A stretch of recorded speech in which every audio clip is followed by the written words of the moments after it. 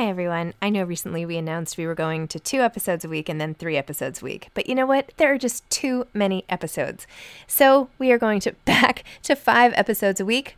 Still a reduction from 7, but there were just too many interviews scheduled, and I didn't want to make all the authors wait for too long. So I hope you can keep up with me. Listen to 1 a week as you're on your way to work or on your way home or putting your kids to bed or whatever it is you're doing.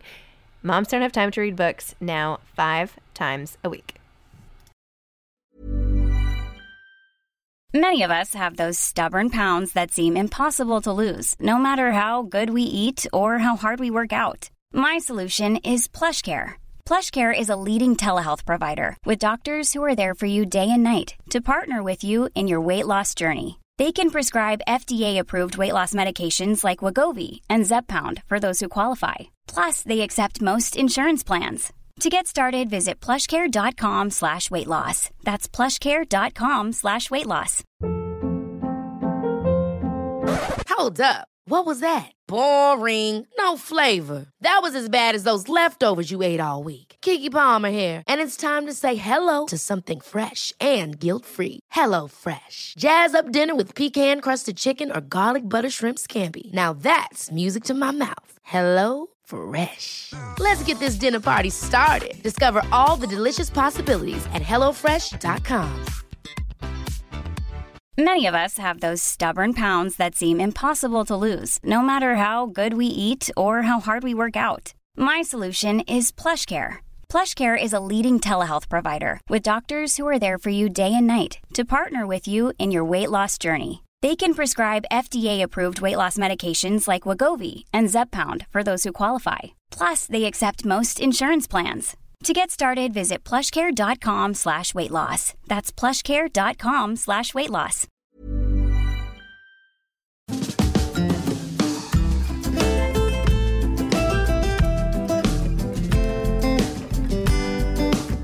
Hi, I'm Zibby Owens, and you're listening to the award-winning podcast, Moms Don't Have Time to Read Books. Thanks so much for listening to my podcast. If you like what you hear, please follow me on Instagram at Zibby Owens and also at Moms Don't Have Time to Read Books. Thanks so much for listening. Enjoy it. Today's sponsor is Alley-Oop. We all know how important moms are for our kids, but did you know that one of the biggest influences on a girl's confidence and self-esteem is her dad?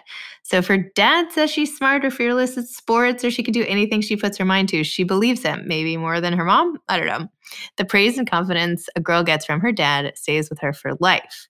There's a startup out of LA that is focused on just that. Started by a mom, it's called Alley-Oop, and it provides a collection of fun challenges and activities that are specifically designed for a dad and daughter to do together as a team. There are no materials required, and you can access all the challenges virtually through the Alley-Oop app, which you can download from the App Store. Just search for Alley-Oop, ALLEY-OOP. It's early access only right now, but if you use the code BOOKMOM, capital B for book, capital M for mom, BOOKMOM, all one word, upon sign-in, your favorite dads and daughters can check it out for free. Samantha Harvey is the author of 4 novels, The Wilderness, All Is Song, Dear Thief, and The Western Wind, and she has written a memoir, which we'll talk about today, called The Shapeless Unease. Her novels have been shortlisted for the Orange Prize for Fiction, the Guardian First Book Award, the Walter Scott Prize, and the James Tate Black Prize, and longlisted for the Man Booker Prize, the Bailey's Prize, the Jerwood Fiction Uncovered Prize, and the HWA Gold Crown Award. The Wilderness was the winner of the AMI Literature Award and the Betty Trask Prize, and The Western Wind won the 2019 Staunch Book Prize. She lives in Bath in the UK and is a reader in creative writing at Bath Spa University. Welcome, Sam. Thanks so much for coming on Moms Don't Have Time to Read Books. Thank you for having me here. I'm very honored. Oh, and you're in the UK now, is that right? Yeah, I'm just outside Bath in the southwest of the UK. Interesting. We're doing this via Skype, and for people not watching, I feel like you have such a perfect British wallpaper behind you. It just looks like, and this like old bookcase, it's perfect. It's exactly how I would imagine where you would be outside of Bath. Actually, I have a house that's in desperate need of renovation, hence the old-fashioned wallpaper, but it does have a kind of charm about it. I didn't mean it to suggest it was old-fashioned. It's super charming. It's fantastic. I can't wait to hear about if you're sleeping any better these days, but I loved your book. Can you please tell listeners, from your perspective, give them the little 2-minute wrap up of what your book is about, if you don't mind? Your most recent book. Okay, I'll try. Okay. So back in 2016, I quite abruptly stopped sleeping. I went from being a really good sleeper to just having very severe insomnia in a matter of weeks, pretty much. And I couldn't write. I'm a novelist, but my career has been as a novelist. And I couldn't write another novel. I didn't really have an idea. And the more sleep deprived I got, the less bandwidth I had to sort of put together the architecture of a novel in my mind on the page. So I just started writing whatever came to me. I felt a really strong need to write because it's the thing that I do that anchors me and makes me feel quite grounded and quite peaceful, really. So I started to write without any idea of what I was writing. I certainly had no idea that I would be writing a book. I just wrote whatever came to me. And I sometimes wrote at night, but that was quite rare. It was more in the day when I was very sleep deprived. And I would write whatever surfaced. I tried not to put too much design on that or influence it too much, just whatever came up.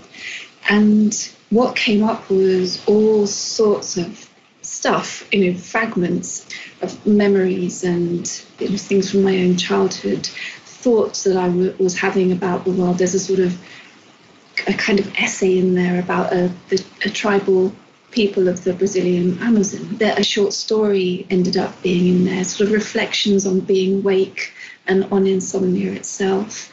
All kinds of things, different types of writing in different registers, different tones. And in the end, it amassed to something that was roughly book length. And my agent said, "What have you been writing?" And I said, "Nothing, I can't write a novel. I've just been writing while sleep deprived." And she said, "Well, let me see it." So I gave it to her and she gave it to my editor and they decided to publish it as a book. But I was, more surprised than anyone that was the outcome, because that hadn't at all been my intention. And actually, I've never written autobiographically before. So how do you feel now that this is out in the world? Do you feel sort of self-conscious that it's your innermost sort of stream of consciousness dialogue with yourself and now there it is? Or do you feel comfortable with it being out there? I think it's a mix and it depends on the day. But obviously, once I knew it was going to be published and when I agreed to it being published, I had to reconcile myself to this knowledge that it would be exposing for me. And I kind of made peace with that. I thought, well, this is what I've written. I'm not ashamed of anything I've written. Obviously, I needed to write it for some reason. If my publisher thinks there's a readership for it and that might be interesting to other people, then so be it. I'm going to go with it. So most of the time, that's how I feel. There are days when I think, what have I done? But on the whole, I feel, I've reconciled myself to it. And I feel like it was a very honest, raw expression of where I was in my life. And I hope that some of that honesty and that rawness reaches people because it's honest and because it sort of connects to something in them. I loved that part about it. I loved the stream of consciousness. I loved how you experimented, as you said, with all the different forms, how some of it seemed like you were talking to a doctor, having, a diagnosis of yourself in a situation. And then the next would be, it's almost like a script and then a letter. Like you just were it was so great. And then little snippets of diary entries almost. For someone who reads a lot of books, it was such a nice change because you were constantly keeping the reader engaged and shifting gears and sort of in the chaos of what it feels like to not get a lot of sleep, which everybody has felt at one time or another. So it was almost like your form, the form you used reflected so well the experience you were actually going through. So, which I'm sure was your intention in some way, subconsciously or something, but subconsciously, yeah, I think it was. And I think I sort of see it now as a kind of simulation of sleep deprivation. So it's not so much about being sleep deprived, but it is sort of a written simulation of what that's like. And that wasn't ever my intention, but I think that was just the kind of inevitable outcome of writing from that place. I think that's what my outbox looks like. All my emails are an example of sleep deprivation writing at work. Except mine's not going to be a book. It's just how I get through life. You know, one of the things you mentioned in your book that sort of set off, perhaps you thought, this year of not sleeping very well was the death suddenly of your cousin, which I'm so sorry about. And the fact that not only did he die suddenly, but it took some time for him to be discovered as such. Can you talk a little about that? And if you think, looking back, that did have a fair bit to do with what ended up happening to you as a response?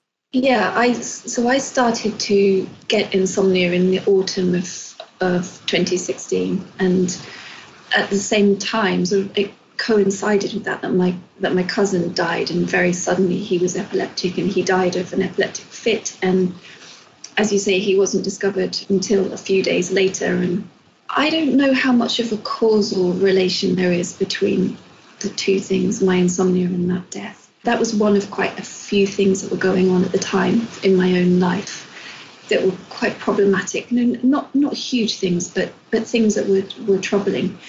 And I don't know if the relationship between the two is causal, if it was more just a correlation that they kind of happened at the same time. So they became very much bound up in one another. So I because I was awake a lot, I began to think a lot about my cousin, and I was very troubled by the fact that he had died, and that he was a contemporary. I wasn't that close to him, but in a way we'd been close as children, but not as adults.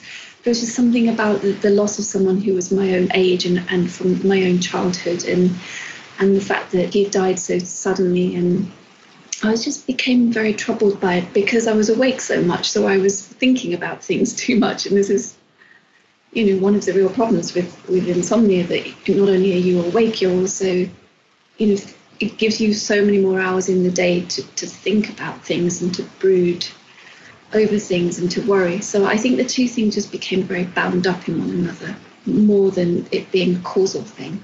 And you also started going back to an incident that happened way back in your past when you were randomly attacked, and it came pretty far into the book where you started thinking about this again. And perhaps that's where it was, like, in your consciousness of coming back to it. But tell me about that, because that sounded horrific to me. And you were somewhat, I wouldn't say blasé, but you were somewhat matter of fact about it and just sort of presented it as if it was another thing that had happened, as opposed to something that was a central thing in your life. Can you just talk a little about the effect it had, and how you handled it then versus how you handle it now? It's a really interesting thing, because I have not had a terrible life by any stretch. It's been, it's had its troubles, but it's been a blessed life as well. So maybe that's, I don't know. When I started writing, inevitably all of this stuff came up that was part of the trouble of life, and that was one of the things that came up. And I was quite interested that it came up really because I was digging around, searching for things that might be the cause of my insomnia. And whenever the relationship I have now to that attack is a really strange one, because I don't feel that I have any trauma from it. At the time it was quite a distressing and brutal thing, and I ended up in hospital for a few days, and I still don't, I have, metal skeleton in my hand where it was broken, and, so I do have, it's Hey, it's Danny Pellegrino from Everything Iconic. Ready to upgrade your style game without blowing your budget? Check out Quince. They've got all the good stuff, shirts and polos, activewear, and fine leather goods, all at 50 to 80% less than other high-end brands. And the best part? They're all about safe, ethical, and responsible manufacturing. Get that luxury vibe without the luxury price tag. Hit up quince.com/upgrade for free shipping and 365-day returns on your next order. That's quince.com/upgrade. Many of us have those stubborn pounds that seem impossible to lose, no matter how good we eat or how hard we work out. My solution is PlushCare. PlushCare is a leading telehealth provider with doctors who are there for you day and night to partner with you in your weight loss journey. They can prescribe FDA-approved weight loss medications like Wegovy and Zepbound for those who qualify. Plus, they accept most insurance plans. To get started, visit plushcare.com/weightloss. That's plushcare.com/weightloss. This episode is sponsored by BetterHelp. Sometimes we all have stuff we need to get off our chests. Even if we don't think it's interfering with our daily life, there are some things you just haven't processed, be it grief or trauma, eating disorders, anything. It might be time to work on those things, and I have a solution for you. Therapy. Online therapy by BetterHelp. It's designed to be convenient, flexible, and suited to your schedule. I took the brief questionnaire online where there were, 20 questions. It didn't take long at all, maybe 3 minutes. And then I got matched with a therapist who could help me work on whatever. I picked trauma because even though it happened in 2001, I am somehow still not over the loss of my friend on 9/11. And it is what it is. BetterHelp is going to help. And I am so excited, especially because with my special code, instead of $80 a month, it is 10% off, $72 a month, which is so much less than traditional therapy. And you'll get a perfect therapist for you. There are 35,000 therapists to choose from, so you'll find the right one. Get it off your chest with BetterHelp. Visit betterhelp.com/momsdon'thavetime today to get 10% off your first month. That's BetterHelp, HELP.com/momsdon'thavetime. Obviously made an impact on my life, but one of the things that has always been strange to me is that it hasn't had as much of an impact as I would have thought. And so I've always wondered, is that because I really did at the time sort of face it and go through what I had to go through with it? Or is it because I've suppressed something? Am I failing to deal with it? And, could that sort of residual trauma be something that is feeding my insomnia now? And so that's why it made its way into the book, because it was one of those things that I was digging out of the suitcase, thinking, could this be it? Could this be the thing that's stopping me sleeping? And it's never felt that I've never felt that it was. And I don't know why I feel so little trauma around it. I haven't really worked that out. And I had to identify the man who did it, and he went to prison. And I think maybe because there was that sort of closure on it. Yeah, but even then I felt quite ambivalent about that process, about him going to prison. There was something about it that I really just could never quite get to grips with. So it's left me with this big sort of question mark in my life of how affected am I by this? Am I really as unaffected as I feel I am? It probably sounds like a strange answer, but it's always had this very strange place in my life. Interesting. I feel like that would be a good book in and of itself. Maybe you should turn that into fiction. Well, I did. It's actually what started my writing career, funnily enough, because I had been living in Japan for a couple of years, and I started writing while I was there. And then I went to Australia when I left Japan. Before I went home, I just went for 3 weeks. And that's where it happened. So when I got home, I couldn't go find work because I had 2 broken hands and head injuries. And so I started writing a novel, and that novel was never published, but I did finish it. And once I'd written that novel, I realized that's what I wanted to do with my life. It was a very clear thing. And that novel was a fictionalized version of that attack and a sort of fictionalized account of all the things that had led up to it. So it's actually had an incredibly impactful place in my life. And maybe that's because I worked it out through fiction that it now doesn't have these sort of traumatic reverberations. Maybe, I don't know. Well, I think you should dig that one out of the closet and go back to that one in your spare time in the middle of the night, next time. Yeah. I just wanted to read a couple of the sentences and the way you wrote about writing, because I loved how you wrote about it. You said, "I look at what I write and it's like being introduced to my soul every time for the first time, not always liking what I see. Writing is dreaming. Not all dreams can be interpreted, and anyway, not all interpretations are right, and anyway, not all interpretations are interesting, and anyway, the dream is the thing unto itself.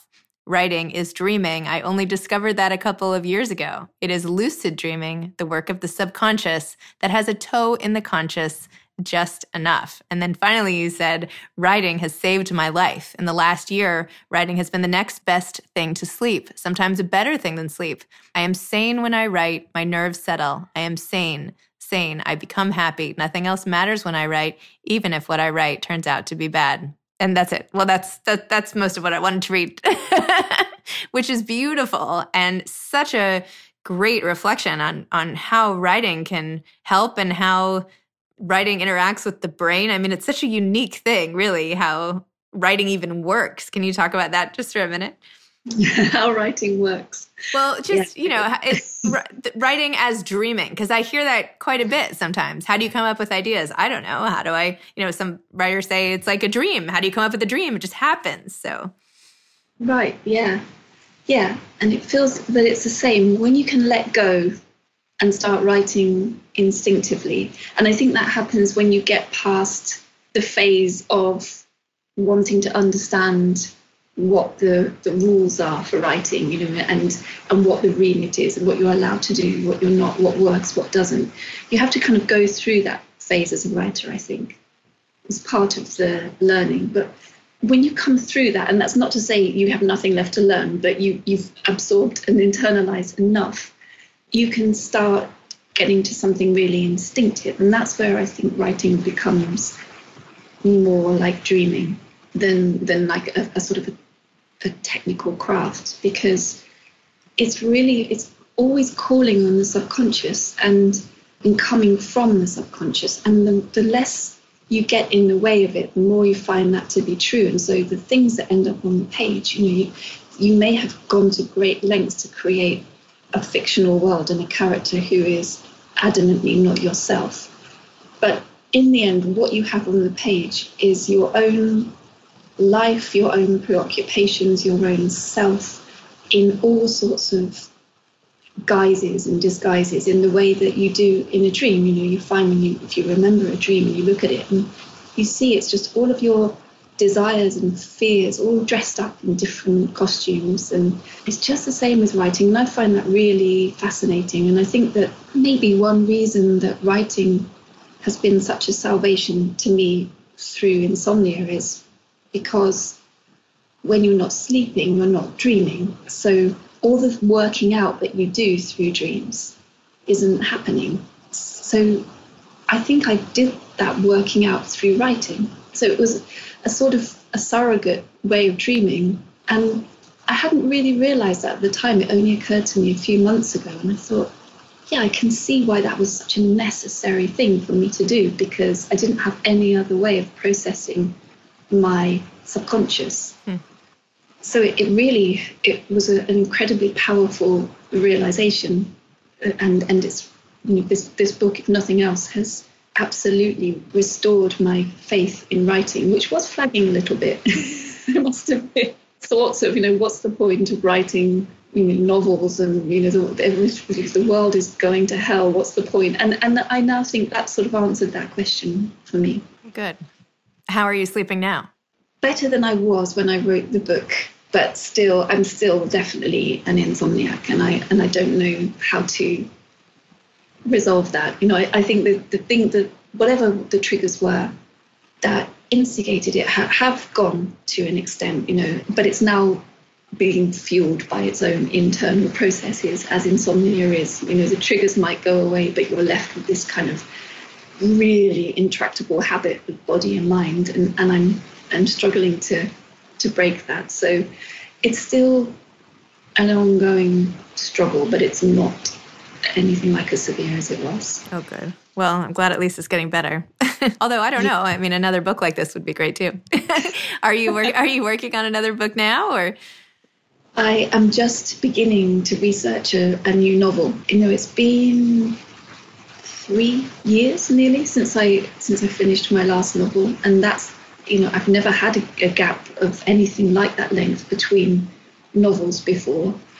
So it's been a really big absence in my life. So I wrote The Shapeless Unease in between. But in terms of a novel and that kind of world building of a novel and the research and the entirely absorbing, lengthy process of it, that's been absent. And that's a really strange thing for me. So I am now beginning to research. I haven't started writing it, but I'm researching something new, and I feel kind of excited by it at the moment. So that's good. That's good. I feel like I do have most days the capacity to write it. So yeah, but it's been a very long process to get here. Very strange, very strange one of, I've always had an idea for a novel queued up before I finished the last. So to have had no idea for 3 years has been really unnerving. It's nice to know they came back. Yeah, I mean, maybe it's just a necessary part of the process. I feel like you've given so much advice through your vantage point on writing, but if you had to give one piece of advice to somebody who is trying to struggle through writing or attack a new book or anything, what advice would you give? This is such a difficult question. You don't have to answer it. I'll do my best. Okay. I think that writing, this is going to sound like an incredibly nebulous, abstract answer, but I think that writing is a sort of expression of love in a way. It's a very expansive thing to do. It asks a lot of you. It asks you to open your heart. And I think if you're going to write a novel or anything, write it from that kind of expanded, generous place in yourself. And you can sort of feel for that. And write for no other reason, because, I think this for myself, and it's why my faith was flagging a bit, the world doesn't need another novel. There are so many novels in the world, but that's not to say that if you write something that's absolutely from the heart and feels like it needs to be written, there will be a place for it in the world. So I think that's the only reason to write, and it's the only place to write from. In any case, that's how it is for me. That's great advice. See, you did great. I'm glad I asked. It doesn't feel that practical somehow. But it still helps. It all helps. It all helps. Well, thank you so much for coming on Moms Don't Have Time to Read Books. And thank you for sharing your experience, not just with me today, but also through your book. I'm glad it didn't just stay, in a journal on your desk or whatever, and that it became something that the world could share, because I found it very helpful and interesting and thought-provoking and different and a joy to read. So thank you. Thank you, Zibby. Okay. Take care. Bye-bye. You too. Bye-bye. Thanks again for listening to my podcast, Moms Don't Have Time to Read Books. If you liked this episode, please follow me on Instagram at Zibby Owens and at Moms Don't Have Time to Read Books, and sign up for my mailing list at zibbyowens.com so you can always hear about the latest things I'm up to. Thanks a lot. Thanks to today's sponsor, Alley-Oop, ALLEY-OOP. Check it out at the App Store and start bonding with dads and daughters right away for free with code BOOKMOM, BOOK capital B, MOM capital M, if that makes sense. BOOKMOM. Thanks for checking it out. Thanks so much to Steve and Ryan at Texture Sound for the sound editing. And thank you to Morning Moon Productions for providing this fantastic intro and outro music. Thanks for listening. You could always email me at zibby@zibbyowens.com.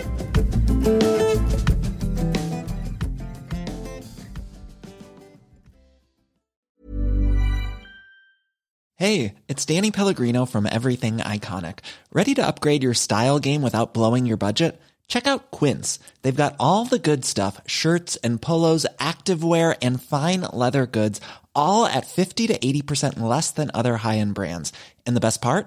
They're all about safe, ethical, and responsible manufacturing. Get that luxury vibe without the luxury price tag. Hit up quince.com/upgrade for free shipping and 365-day returns on your next order. That's quince.com/upgrade. Hold up. What was that? Boring. No flavor. That was as bad as those leftovers you ate all week. Keke Palmer here. And it's time to say hello to something fresh and guilt-free. HelloFresh. Jazz up dinner with pecan-crusted chicken or garlic butter shrimp scampi. Now that's music to my mouth. HelloFresh. Let's get this dinner party started. Discover all the delicious possibilities at HelloFresh.com. Imagine the softest sheets you've ever felt. Now imagine them getting even softer over time. That's what you'll feel with Boll & Branch's organic cotton sheets. In a recent customer survey, 96% replied that Boll & Branch sheets get softer with every wash. Start getting your best night's sleep in these sheets that get softer and softer for years to come. Try their sheets with a 30-night guarantee. Plus, get 15% off your first order at BollandBranch.com. Code BUTTERY. Exclusions apply. See site for details.